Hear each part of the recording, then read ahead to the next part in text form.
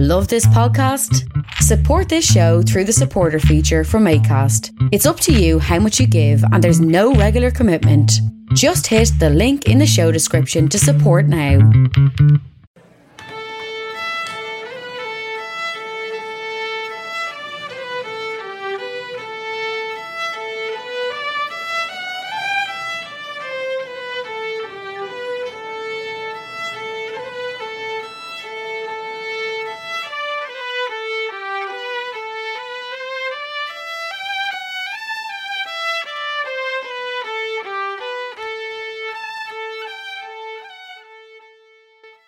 Well, how's she cooking? Well, how are you now, Skem? Are you a dogboard or are you a ladyboard? we'll learn him. No harm, no foul. Ah, Jesus, 'tis your one. 'Tis yourself.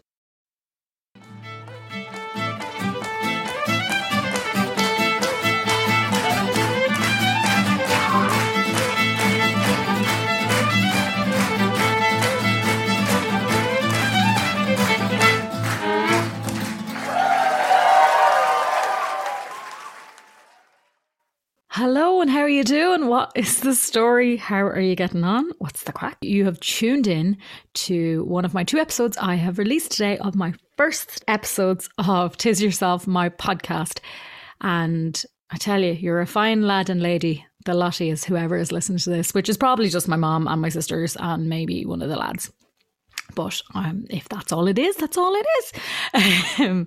No, listen, if you have found this podcast, whatever way you did, and you've pressed play and you're still listening, thank you so much. I really, really appreciate it. So as I said, these are my first episodes of 'Tis Yourself. If you don't know anything about me, my name is Nicola Barden, and this is, if you are not a friend or family member and you want to know, you don't know anything about me, my name is Nicola Barden and this is my podcast I've decided to launch. I used to be a radio host and I podcast out my celeb interviews from that. The show was called Weekend Buzz and it's still available if you would like to go and hear any old episodes on all the usual spots. Obviously where you're listening to this, it's there too. But I loved that job. I love talking to famous people, to normal people, to finding out a story about them. And when the show ended, I decided I wanted to go out on my own and do this and get some people that I'm fascinated by, people who have got amazing stories. I want to hear from their point of view and maybe people I don't know that much about and kind of get to their stories. So of course I want to talk about what 'Tis Yourself is about. Obviously it's hard to say it without putting on a really thick culty accent. 'Tis yourself. So occasionally you might hear me in my mix of Mullingar and RD and Dublin accent that I have. Born in Mullingar, raised in RD when I was 11 and moved to Dublin. So you're going to hear different levels of my accent. But 'Tis Yourself, if you're from outside Ireland, that basically means, it's you. And I want to find out about who you are. If I'm interviewing you, what do I not know about you? What do the people not know about you? And instead of writing a load of questions down or having a script that people use all the time, because you find sometimes with this podcast people ask the same questions, all the time, and that works, but I don't want that. I don't want to be trying to steer things back so I can get a question in. I want to be able to let the person talk, or like if it's going in a random direction, let it keep going that way. Let's just keep going and see where it goes. So the only question I ask is, how do people know you best? So I'll ask the person that and they'll tell me if it's from a TV show, if it's from a band they were in, whatever it is. And from there, we just kind of let things go, let the conversation flow as is and get to know each other. And I feel like I've made some friends in the episodes I've recorded so far. I feel like I know them and they know me now because we're practically in confessions with each other. But this episode you have chosen, I was very excited about, and it's a band that I raced to see at Electric Picnic a few years ago. And I remember myself and my friends were like, basically, once we heard this band was going to be there, we were like, yes. Everybody else was like, oh my God, Hosier's going to be there. And I'm like, yeah, but Hosier's brilliant. But also, Bewitched are going to be there. on the Electric Ireland tent. Give me that. I need that in my life. So we did go and we had a ball. And I wanted to get one of the girls on, and I wanted to get Edel on, Edel Lynch. She has done some reality TV. She's been on Celebrity Big Brother. She's been on The Apprentice here in Ireland. But also she's, one of the main singers of the band. She's a twin who's also in the band. She comes from a famous family. Her brother's a singer who was in Boyzone. So there's a lot going on there. And myself and Adele had great crack. At the end, I was inviting myself over to visit her in London. She may have a restraining order that put up by the time COVID is lifted. But no, she's so lovely and so honest. And that was the thing that, really came across. And I think you'll really enjoy this. And also, it might terrify you when you hear how old C'est La Vie is. Yeah, it scared the crap out of me. So I'm going to let the chats flow here. And just prepare yourself for that mini heart take if you were around. Just in your head, how old do you think it was? Yeah, probably double it. Hi, Nicola. How are you? Hi, Adele. How are you? I'm all good. Thank you so much. We've so much to talk about.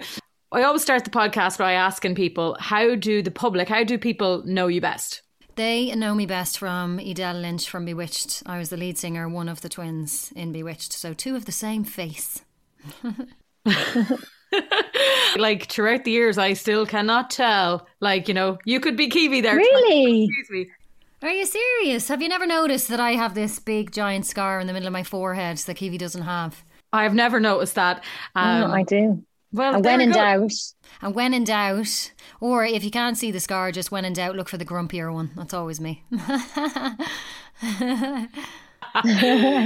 So how did Bewitched come about? Because I know it was yourself and Kiwi that kind of were the driving force behind this. Oh, that's so funny. I haven't been asked this question for so many years. Really, it was kind of each of us separately wanting a career in the entertainment industry. And I secretly always wanted to be a singer when I was younger, but I didn't really say it out loud till I was about 13. We used to drive to Portugal in a converted Hi-Ace van that was a camper, and one of the days I was singing along to Eternal Flame by the Bangles, and I was kind of had my eyes closed just singing along to myself, and when I opened my eyes, my sister and my mom were just sort of staring at me with their jaws dropped a little, and I was like, why are you looking at me like that? And they were like, you can actually sing. And I was like, oh, that's nice. And they were like, no, you can actually really sing. And I was like, oh, really?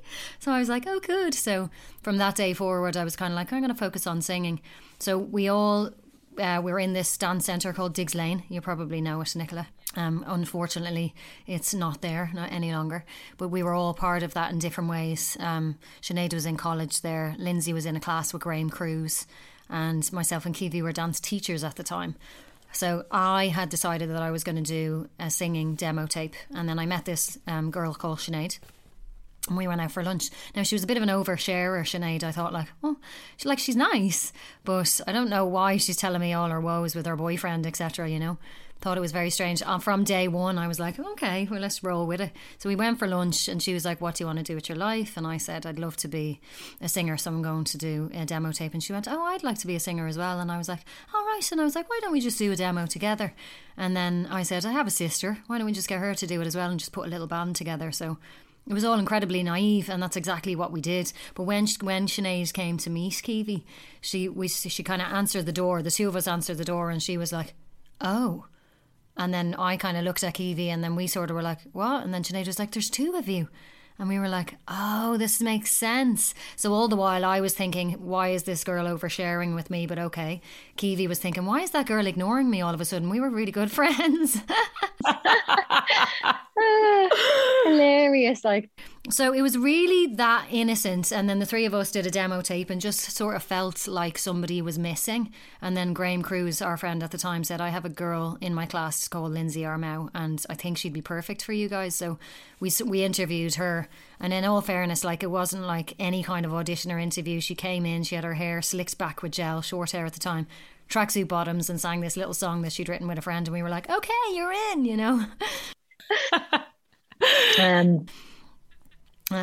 that is it. That's how it came about. Although the story as it's told, I think there was a story made up at the time for press purposes, like Kiwi worked in the garage as a trainee mechanic, which was actually true. Lindsay came in and needed a new wheel or something, and she changed her wheel, or I don't know what it was, some jargon. That's hilarious. So they made you have like a fake setup story because obviously they're like, this organic story doesn't work for us. Yeah. The organic story, which I've just told for 10 minutes on your podcast, which you've probably gone, this is boring. Didn't work.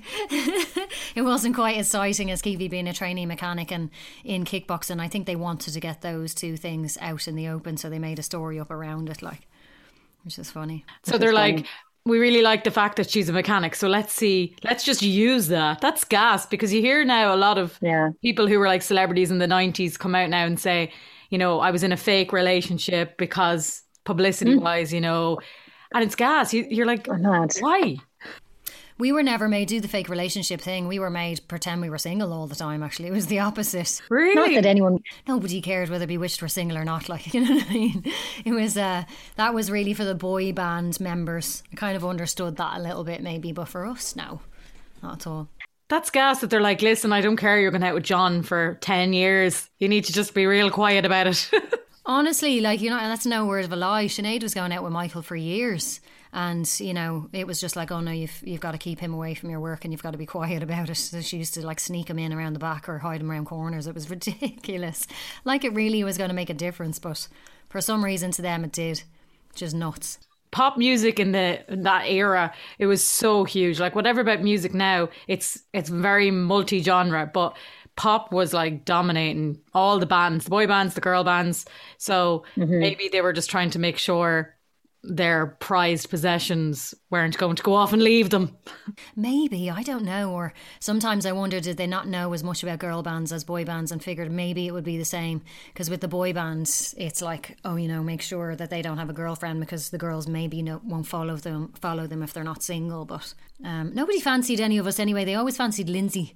It used to drive me insane. It's like, don't put me in a band with her. She's stunning. It's like you're standing beside her. You go, I've got no chance here with anyone. We all feel like that when we think we're like, our friends are more gorgeous than us. But I'm sure now you had your fair share of admirers. Do you know what? I have to tell you, not really. And people even nowadays, I find it hard for people to approach me at all. But maybe I'm unapproachable. I do have that kind of grumpy looking face that I'll kill you if you say the wrong thing. So you're saying like no one would come up and chat you up now? No, not at all. I'm very rarely chatted up, I have to say. Very rarely. I know, and isn't it mad with this pandemic? I mean, I wonder, all those apps, I wonder how they're doing, like Tinder, etc. They're probably still busy anyway, I don't know. I've given them a try and deleted them 100 times. Have you? Yeah. Have you? Yeah, they're I just never not funny. have. I've never done it. I just can't get my head around meeting someone online. It's like, I like that organic thing about meeting someone, whether it's at work or even out and about. I can't. Now, my twin is married from an online dating thing, so it works for us all. It does work. Yeah. Maybe you're like me. I prefer to kind of immediately meet someone and kind of know I fancy him a bit or I'm bouncing off him a bit. Definitely. And I also, it was really sad, but I like someone to know someone. That's always like, oh, we've got a bit more of a background check there, you know? Yeah. You're like, come here, I met this guy, Mickey Joe. Is he a murderer? Yeah, no, exactly. Can we find someone who knows him so I can get some background scoop? But I guess that's what's good nowadays with social media and Facebook. You know, sometimes you meet someone and you kind of go, okay. And they go, oh, this is my socials. And you look and you think, oh, you're tweeting some really odd stuff there. I don't think I'm into you. Like, oh, definitely. I have done that. I've seen people and then you go onto their Twitter or their Instagram and they're like, Trump is brilliant. And I'm like, nope. You're out. I love that. Oh my God. Like I would have just assumed that because, you know, you're so gorgeous and like they're known as well that people would be coming up to you and nearly chancing their luck a bit. That's very kind of you to say I'm gorgeous. I will take that compliment. No, I don't know if maybe it does the opposite. When they know you, they think, why would she go out with me? Maybe. I mean, and it's years along. It's like, dudes, I was famous quite a long time ago. So let's just start approaching me, shall we? There you go. The call is out. Any lads who are listening. I got on Valentine's Day, for 2 years in a row now, I've got a card from a secret admirer. And I honestly don't know who it is, but it kind of nearly... Am I allowed to curse on here? It kind of nearly pissed me off because I was like, are you having a laugh? I'm a grown woman. Spit it out. Who are you? Like, put it on the table and let's see if we're bothered or not, you know? But sometimes people think, that'd be lovely. She'll feel nice about herself. It's like, no, I hate that. Just hit me with it, kids. Let's just see whether this is a thing or not, you know? You don't want to go and spend 5 years going building this secret admirer up to be a beaut, and then you figure out who it is and you're like, oh. Yeah, exactly. And then it's like, what? You kind of, in a way, I'm like, are you just too wimpy to say it yourself? Because I'm not into that either, you know? It's weird, yeah. Yeah. It's weird, yeah. You want the guy that kind of takes a little bit of a lead.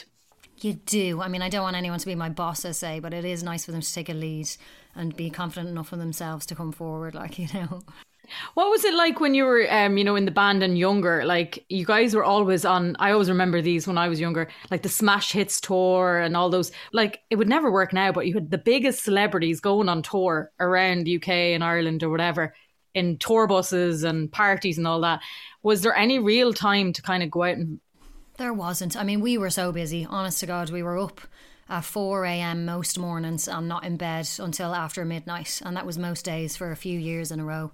There was no room for anyone. Sinead, I think, was maybe lucky because she had that basis of a relationship with Michael before she even came in. She's married to him now, before we even started the band. So I think she was lucky to manage to pull something through, because it was very hard to even meet anyone. I was looking, I dated a security guard of ours for a while, and he was lovely, and it made total sense because he was on the road. It was just like, oh yay, I bring him along with me, you know. Yeah. Well, Smash Hits was brilliant, you know. It was such a good gig to do, and if you wanted some kind of downtime there, again, you just had to stay up late at night and be too tired the next day. And I just loved my job. I absolutely hated staying up late and being too tired to enjoy my job, so I always went to bed. I was a bit crap like that. I don't know how people did it though. I've heard interviews with, like, let's say Five or S Club or whoever, and they're like, yeah, we partied every night and then we get up, you know, and just went on tour. I'd be dying. I'd be getting sick everywhere. Honestly, I don't know how they did it either. You know, some people maybe get into it for the party element of it. I genuinely got into it for the singing, and I once was really tired. I'm trying to think what happened. We were gigging in America. We were doing an outdoor festival in America, and I think we had flown on a 10-hour flight and literally straight there and then straight onto stage, and I just didn't enjoy myself, I have to say. I really didn't, and I found it hard. I was really annoyed about it, and I got off stage and gave out to my manager. I said, don't do that to me again, because I like my job. Don't make me not have some kind of rest before I go on. It really wrecked my head. Well, it would, because like those flights are not, like, even if you sleep on them, they're not comfortable. They're not... No. You know, you get off and you feel like you need a shower and you feel manky, and then to be told, now go jump up and down and sing and get everyone pumped, I'd be like... Exactly. And it was like jet lag as well. It's like, I think it was probably meant to be our 2 o'clock in the morning, but it was an evening in New York and we're supposed to be going, yay, everyone, let's have fun. Oh God, how about we just go sleep? So I guess like the band probably took you some great places around the world. We were so lucky. We travelled to many, many places. I think I loved San Diego, was probably my favourite city in America.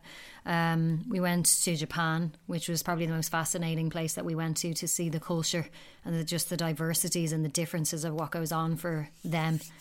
Yeah, we've been many places. There's still many places I'd like to go. My dream destination is Bora Bora. I've still not made it there. Darn it. Really want to go. You just need to get now. If the Bewitched fans are listening in Bora Bora, we need you to put a demand for the girls to come over post-COVID. Yeah, exactly. Do you know, I was lucky enough, actually, not last year, obviously, because of COVID, but a couple of years ago, for a couple of years in a row, I did New Year's Eve in the Maldives, which was amazing. I just took my band over there and then sang for an hour at New Year's and took them into New Year and had a couple of weeks holiday with my children. It was just the best gig ever. I was like, this is an amazing job today, you know.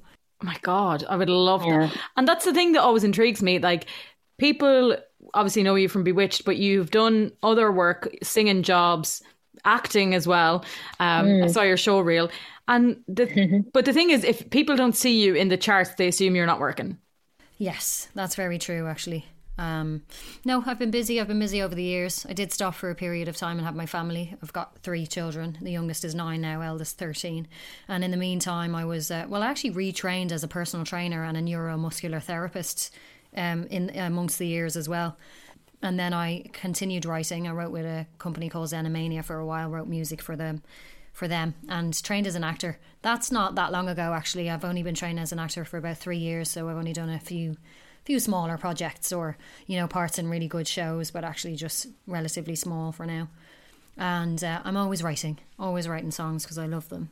But I saw like some of the songs you've written are quite big songs, or you've co-written, and like they weren't for your band, they're for singers and bands around the world. And like, that's for me, I didn't know that, but then I just think it's because if you're not on the charts, people assume, well, that person has faded away, but actually you've just taken a different path, because you can't always be girl band in the charts for 25 years.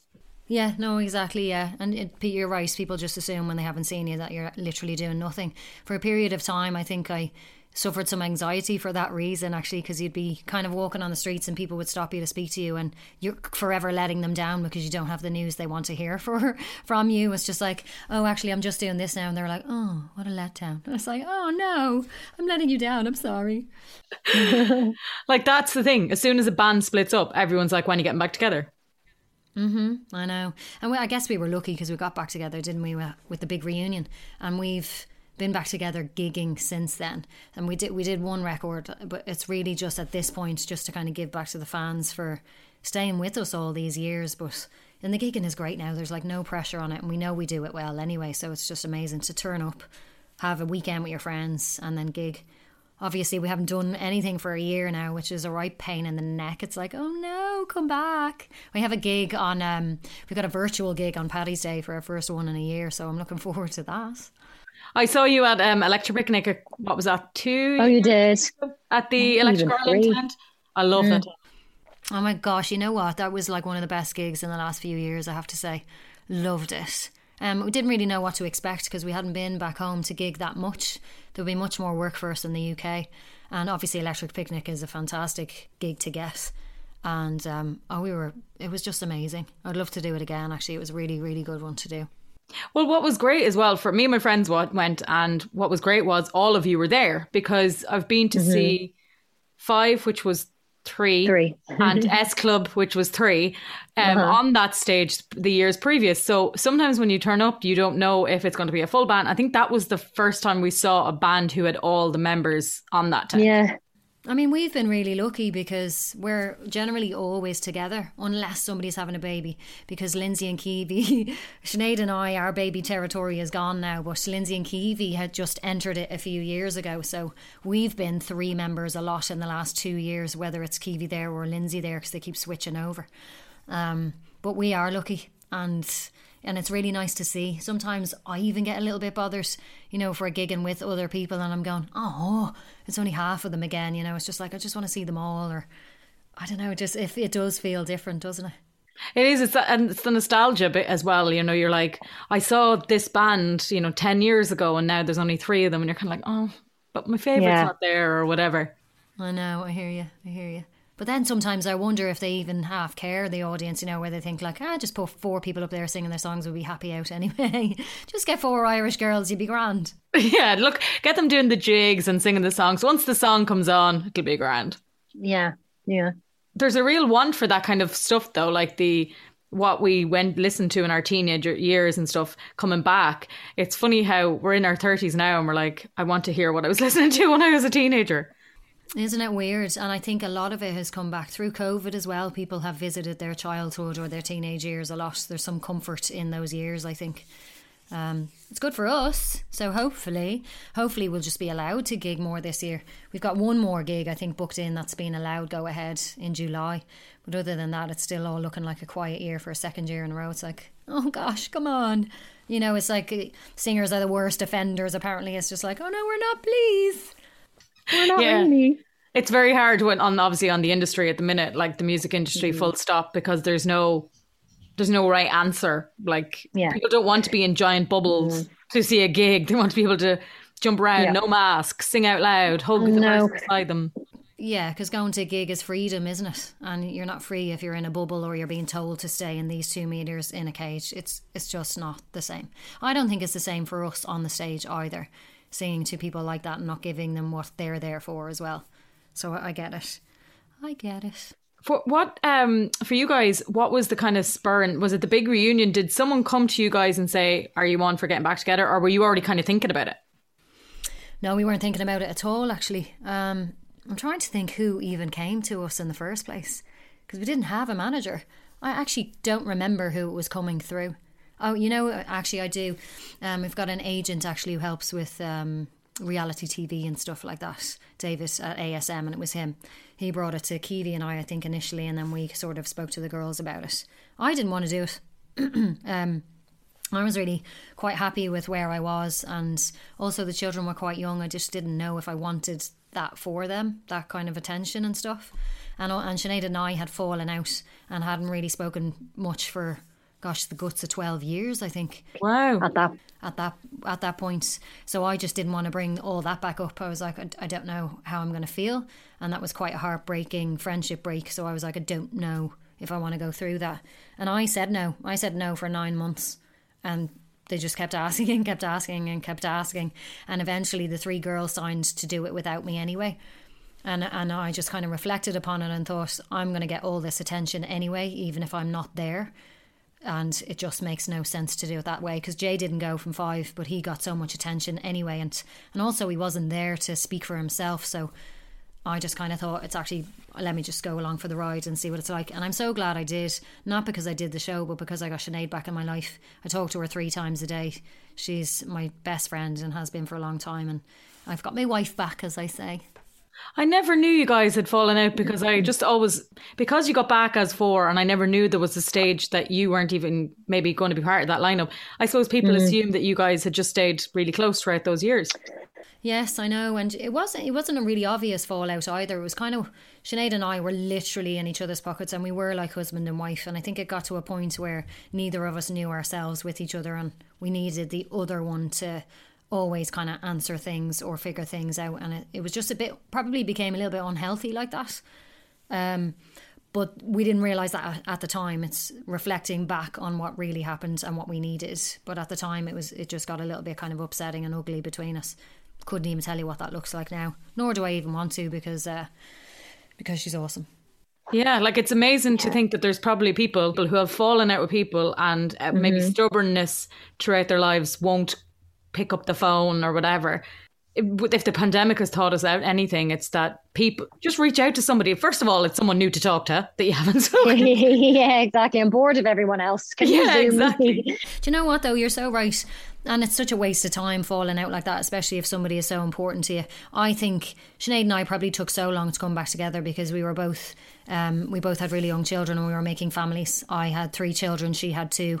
And, that's such a whirlwind in itself, and you don't really have time for a period of years to think outside of you and your family anyway. But yeah, I would definitely do that. And now I would always give more room to kind of discuss things more with people and figure it out before they go out of your life like that. And who knows, God, if the big reunion never came along, maybe Sinead and I would have figured it out or not, but I don't know if we would. We were always there for each other, if each of us had a baby, we would turn up and congratulate each other and see the baby and stuff, but that's all it was in those years. So I don't know. To think that you mightn't have went for that, but I do think you're right that if you hadn't have gone for the big reunion, more attention would have been on you than on them, because everybody goes, why is she not there? Why is she? And you're going to be asked all the questions. Every Instagram post would have, why are you not going? So it nearly draws more attention on you than anything else. Definitely. And these reality shows are so funny. They script whatever they want to script anyway, whether they're there or not. So it's quite nice to be there trying to tell your story at least, even if it isn't patched together that way in the end.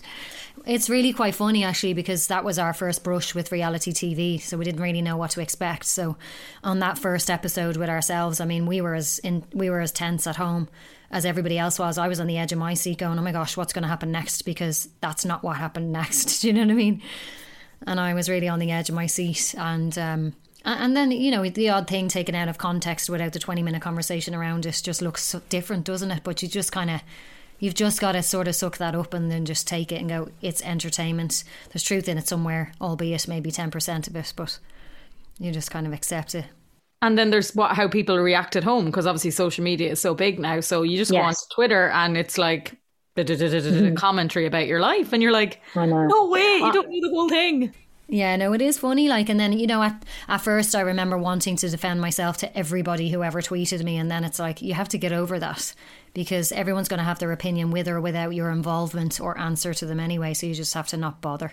And I remember doing the Apprentice in Ireland, and Amanda Brunker and I got on so well. I mean, I absolutely loved her. I think she's great. And I thought, oh my God, I found a friend, I think here, like a really good friend. When we were watching was it the final back? Maybe, I don't know, when we did the screening and we started watching the show, they pipped us off against each other right from the beginning. But the relationship that you could see on there wasn't the truthful one. That was just for, like, you know, intense purposes for the TV. But Amanda kind of fell for the editing, and she was like really upset with me. And I was really upset by that, because I was like, oh no, I was like, I really thought I'd met a friend. And I was saying, you've fallen for the edit there. I said, I think that you should try and remember what we had throughout the series, because I think we had something really good going. But she just couldn't get her head around that. Now, maybe that was her first brush with reality TV. I'm not really sure. But so those kind of things, I think, make it almost unkind. Because I did make a friend, but then you end up not making one because of the edit. And you just have to be careful. Probably similar in Big Brother, I think. You know, and when you're in there, you think you're coming across one way, but when you get out, they've just decided who you are, and then they show those bits of who you are throughout it. And I thought I'd made friends for life in there as well. And when I came out, it's just like, I don't talk to any of them now. The odd time I might talk to George, but I was like, oh, right. It's really quite weird. I probably went in there quite naive, thinking, hey, I've made myself some friends. And then it's like, oh no, right. No, people aren't actually necessarily in these things to make friends, you know. It's funny. People have said to me throughout the years, like, oh, go on first dates there, or like, you know, when Big Brother first started, a friend of mine was like, let's do it for the crack. Like, yeah. No, because, you know, the day that you're really tired, they're going to, and you're grumpy, they're going to show all of that, but they're not going to show the day that you're great crack. Yeah, no, totally. And I think if you want, like, the Big Brother was so funny because it's like there's almost three stories. There's the one in the press, there's the one that you see on the telly, and then there's the actual story in the house that you're living. And then there's another one on the app as well. And I think the stories on the app, I think, is more to the truth than any of the rest of them. So Kiwi knew that I was having a ball in there, but she was the only one on the planet that knew that. Everyone else thought I was like dying and going, she's having a breakdown and she's heartbroken and she's this, that, and the other. And Kiwi was like, she's having a laugh. Yeah, she's gone in there to literally do what she's doing, to have the crack. But it's funny as well because they stop you having a laugh because I think they want you sort of butting heads with people. Because I remember one day, you know, we'd make bowling out of tinfoil and we had all the balls and then we had all the water bottles lined up and we were playing bowling, having a riot, like. And then they were like, oh, this is Big Brother, you must bring those things to the diary room, we take them off you. I was like, why would you take those off us? And then I remember another day we had this big long Perspex table for, well, it probably wasn't Perspex, some kind of plastic table for dinner. And I was like, oh my gosh, it'd be so much fun to get in a black bag and pour fairy liquid all over that table and just zoom across it. So we started doing that and it was a great laugh. And of course, halfway through my second time across the table, this is Big Brother, you must clean up the table and bring us the bin bags. It was like, oh, for God's sake, I'm bored. Now you understand why so many people go in there and are like argumentative, because they've either been told that you're not going to get on screen if you're nice, or they go in there and they're so annoyed that Big Brother keep taking all the stuff off them. They're like, feck this, I'm just going to cause a riot. You just get bored, I think. I don't think anyone told me you won't get any screen time if you're not nice. I don't remember being told that, but you just get bored, and I do think they want you to be bored, because when you're bored, you probably do get argumentative, like. What else is there to do other than fall out with someone? And I'm bored out of my face, I'm just going to have an argument about pasta over here, like, you know. Yeah, and that's the things. The rows are always ridiculous. They're like, hey, you drank out of my cup, and you're like, what? Honest to God, like, ridiculous. I mean, I think Frenchie Morgan cut up Leslie's boxer shorts, and I think it was over pasta. I think she had maybe spilt the pasta on the floor. I can't remember, but I know it was like, what are you doing? And then I think he threw her Ugg boots in the pool, or I think I was like, don't be doing that, like, don't stoop to the level. And I was like, you guys are mental. Why would you do that? So when you watch like reality shows now, like I'm a Celebrity, do you kind of watch that through the eyes of someone who's been through the reality show process? I do, and it's not as enjoyable actually, and I do the same when I'm watching telly, because I've done a bit of acting now. Every time I watch TV, I can just see the studio and the way they're doing it, and the fact that there's people around them on the camera. It's like, oh no, you ruined it for me, you've ruined it. Because I was just thinking of I'm a Celebrity this year, and I'm like, everybody was like, oh, we just love each other so much. And I'm like, everybody at home was like, boring. Do you know what? And it's sad that, isn't it? But you're right. I was bored watching it myself. I actually quite like I'm a Celeb, and it was so nice to see them getting on the way they did. And I think it was the pandemic that brought them together like that as well, because everybody was feeling a bit vulnerable and hadn't touched anyone for how long, and they were able to hug each other and hang all over each other. So I think it was inevitable, but it was boring to watch. It was just like, oh, he's fabulous and she's fabulous and we love them and they love them, and it's like, oh, cry, oh, come on, would you call somebody a bitch just once, even, would you? Even in the background or something, you know? Yeah, even like a drive-by bitch. Yeah. Yeah, exactly. Oh God. So no reality TV for you in the future, but you are doing acting. Is that like your new passion now? Is that more than singing, or is it like? I mean, I think singing will always be my baby, I think. I just, in terms of singing, I need to really kind of sit down and focus on what I want to do next for myself, because I've been gigging with the girls for years and that's something that's always going to be the case, but I feel like I want to be a little bit more creative with my singing than that, so I've got to figure out what that looks like. Like I haven't had a year and a half to figure that out by sitting on my backside. I mean, you know, I felt so unmotivated throughout this whole thing, but I'm starting to get a bit more motivated, I think, so I've got to figure out what it is. Acting I love. It's one of those things, isn't it? It's just a hobby until the right thing clicks and that maybe it works for you. But yeah, I'd love to do some acting, and in an ideal world I'd like drama or movies. That's what I like. How do you feel going into it with, you know, directors and casting agents knowing you from a singing background? Do you think that makes it harder for you to kind of prove yourself, or is it easier to kind of get a call back? Much harder. It's made it really quite difficult. I mean, my agent even says to me, she's just like, you're definitely a hard sell because of where you came from. And obviously I'm an older woman kind of starting acting too. It's not like I've been acting since I was 10. It's not something I've been doing, but it does get in the way sometimes, which is a bit of a shame. It gets in the way even to move forward in music, for God's sake. They just put you in this little box called C'est la vie and you can't get out. And it's like, you know, like that was 22 years ago. You can let me out now, but... Don't say it was 22 years ago. Was it? Oh my God, it was 98, so 23. Oh my God. And like, if that come on now, like in a pub, I would still get up and dance. So like... It's shocking, isn't it? But I think it's the industry, I think, have you in more of a box than the public. I feel like the public actually are way more flexible like that than what they'll allow people to be if they just would let us in the door in the first place. Well, it's so weird because you'll see some people that seem to get easily into every job going and they've no talent in any of them. They don't have enough talent in the one career, let alone 12. And then, so right, yeah. And then you'll see other people like, you know, you've gone and studied it. You've studied acting. So you would be thinking that someone says, right, she's taking this seriously, but you have to fight that bit harder. And that's annoying. I know. That's just life though, isn't it? It is weird. You know, the most talented people are still sitting at home and nobody has discovered them yet.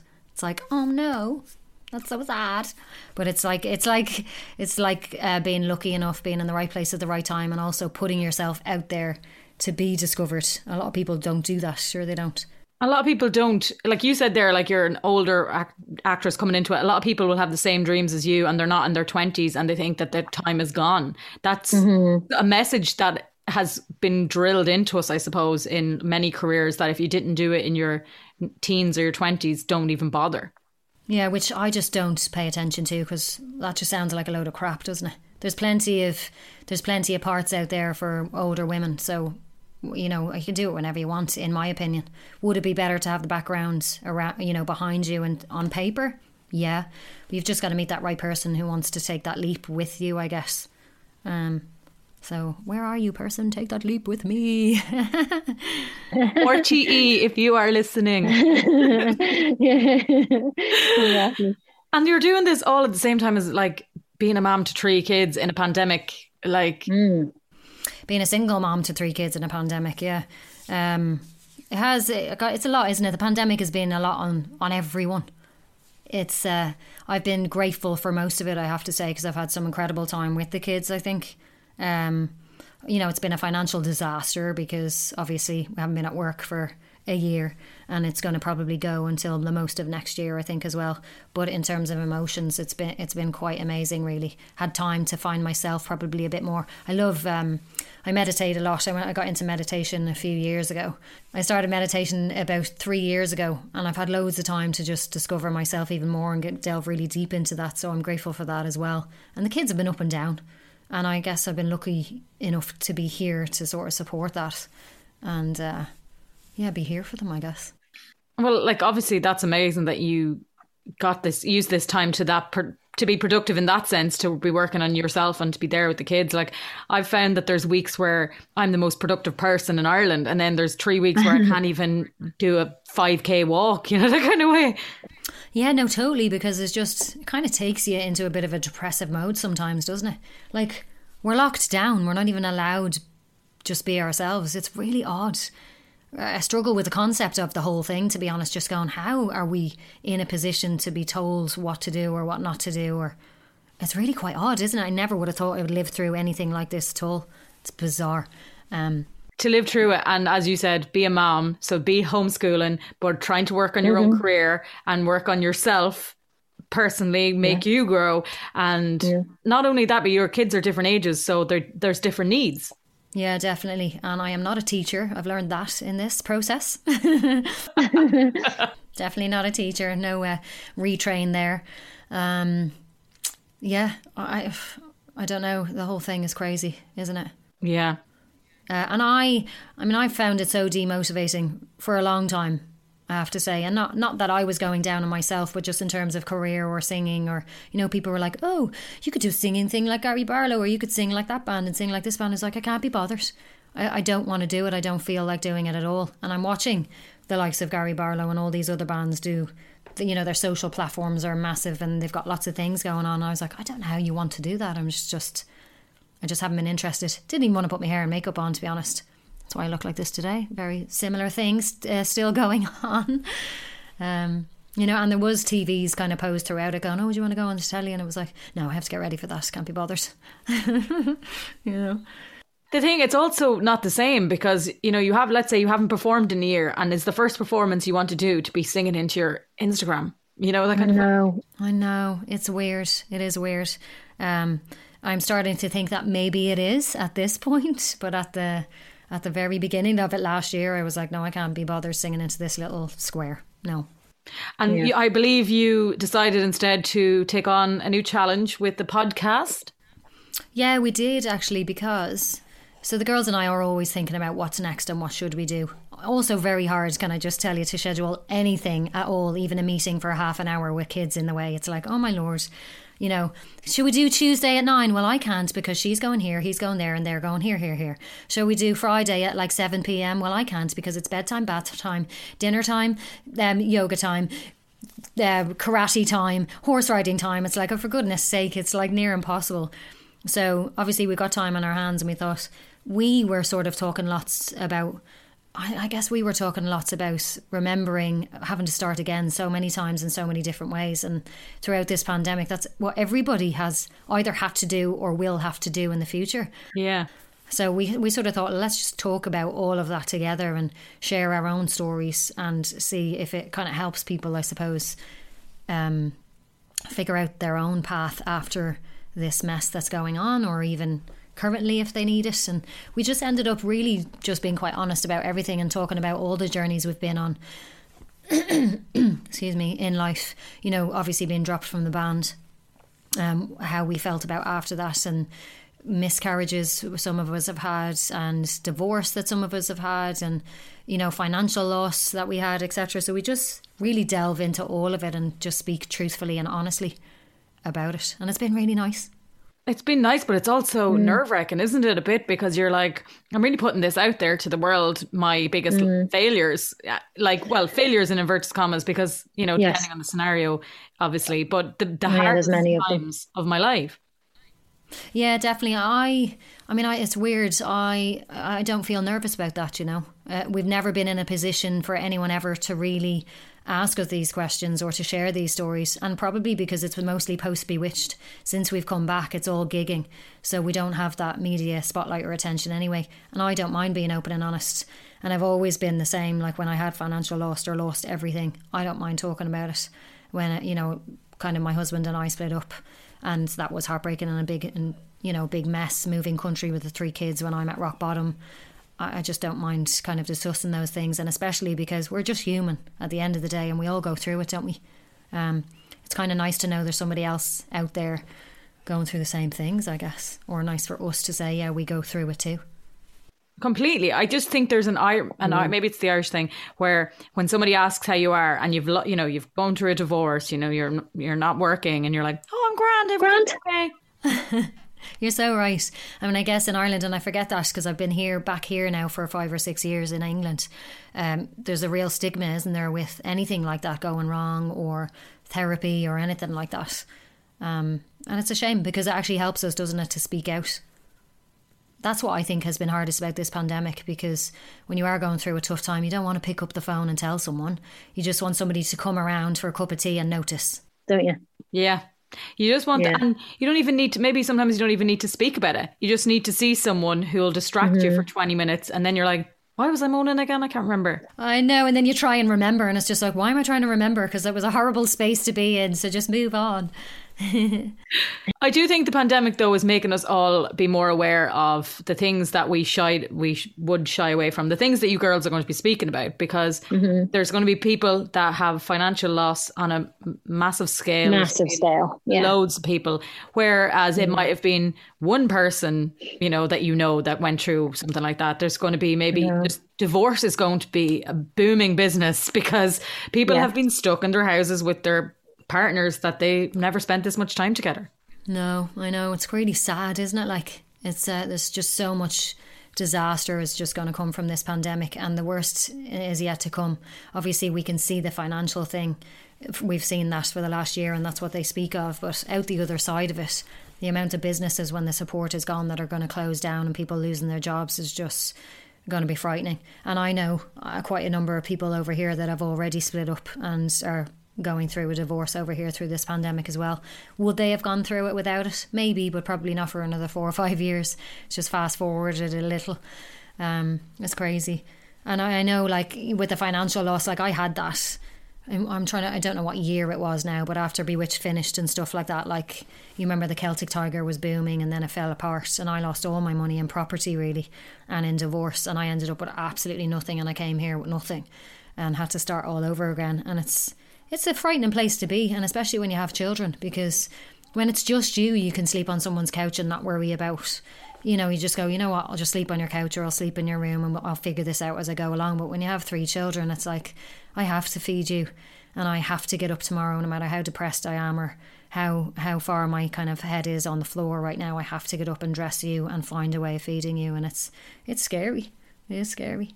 Is that why you went to the UK? Because, so much was associated with Ireland, the divorce and, the financial losses. You wanted literally a clean start, a brand new start. Truthfully, I ended up coming to the UK because when I split up with my husband, there was no one left. All my family are in the UK. My parents are in Portugal and my other sister's in America. And I had some friends, but all the friends have young families as well. So you don't get that support from anyone really at that point other than your family. And I just didn't have anybody and I couldn't do it. I was so depressed.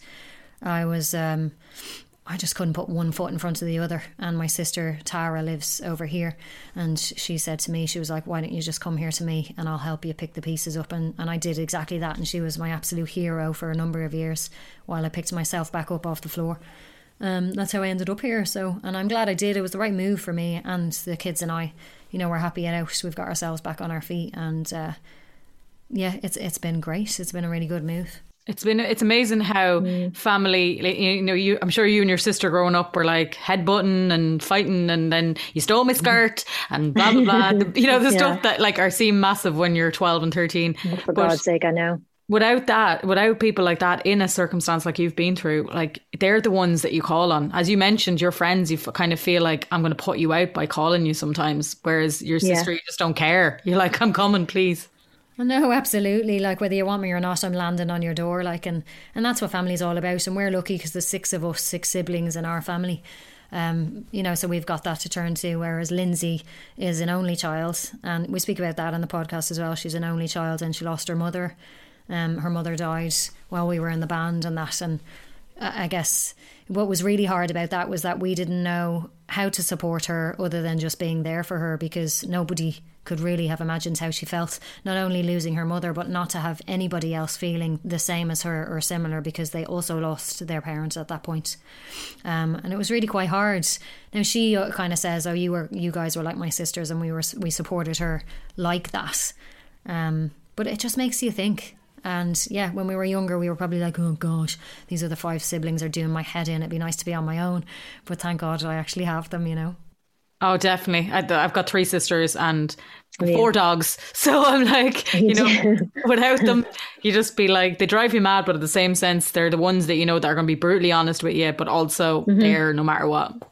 No matter what. And aren't dogs amazing? Dogs are amazing. Aren't they? We've the kids and I just got a dog last year, so last February, first dog that we've had. Up until now, they've been asking me for 8 years, and I was like, oh no, I literally can't take on another thing. Like, I'm on my own, and this is a lot already. So I kind of finally felt like I wanted one myself last year, and it was the best decision ever. We're still as in love with her as the first day she came home, and they don't give you any shit. No. Yay. Well, they give you poo, but not shit. Oh yeah. That's true. And it's so lovely because all you get is love from her. She just comes and gives you a holy heap of love. Or, you know, if you're feeling a bit down, or, you know, the whole house is wrecked your head, you just go, oh, come here and give me a cuddle, and she just makes you feel better. And they're not mouthing off back to you saying, will you make me dinner or whatever. You're like, I can just cuddle you and squeeze you. Yeah, that's so nice. Like, and come here, tell me when is the podcast coming out, so anyone who's listening wants to know what's the crack with it. Yes, the podcast we're launching it on Paddy's Day. Why not? Obviously, and it's called Starting Over, Bewitched Starting Over, and it really is just about the amount of times that we've had to start over again throughout many circumstances, losing jobs, losing family, losing friends, losing people, again, miscarriage and stuff like that. So just sharing our stories, and hopefully people are comforted by those stories. Really sounds like people will have at least one story that will resonate with them. Definitely. And is definitely. it every week, or how's it going to go? Yes, I think we're going to do it every week. We've done 6 for now, so it's going to be a series of 6, and then if it's received well, then we will see where we go after that, and then maybe start recording more. So brilliant. It sounds like it's going to be really good, really honest, which is very much welcomed. Yeah, no, definitely. That's all we can be, is honest, isn't it? Yeah, well, everyone, that's what people are craving in 2021. Just a bit of honesty. That's all we want. That's all I want. I can't be dealing with the bullshit, like. How are you? How are you? You're going to be sorry you asked me that question. Well, here's my problems. Sit down. Here's a cuppa. I'll tell you them all. Yeah, have you got a week? Oh, Adele, you've been such a star talking to me for so long. I just realised how long I had you today. I know. I was like, oh my God, I'm sorry. I was waffling. You're probably like, can someone shut her up? Like, no, I loved it. It's been so nice, and like so nice to talk to somebody who isn't afraid to like talk honestly. So many times I'm talking to people and they're just like, let's just talk about the album, and you're like, oh, I know what you mean. Yeah, no, it is nice, and this is the way things are going, and especially with podcasts, it's just having a chat with your mate, isn't it? And that's what it kind of feels like. Like I feel like you're a bit of my mate now at the end of it. Yes. How's it going, Nicola? Yeah, you're my mate now. Oh, look, when this opens up, I'll be coming over to visit you in England. I'll be like, how are you? Oh my God, exactly, here? Yeah. Have a night out, have some drinks. Woo woo, touch each other. Oh yeah. Listen, Mrs. Go and enjoy the rest of your evening and pet your doggy for me. And, I will. I really appreciate it. I had such a lovely hour chatting to you. All right, my lovely. You take care of yourself. Bye, lovely. Bye. Bye.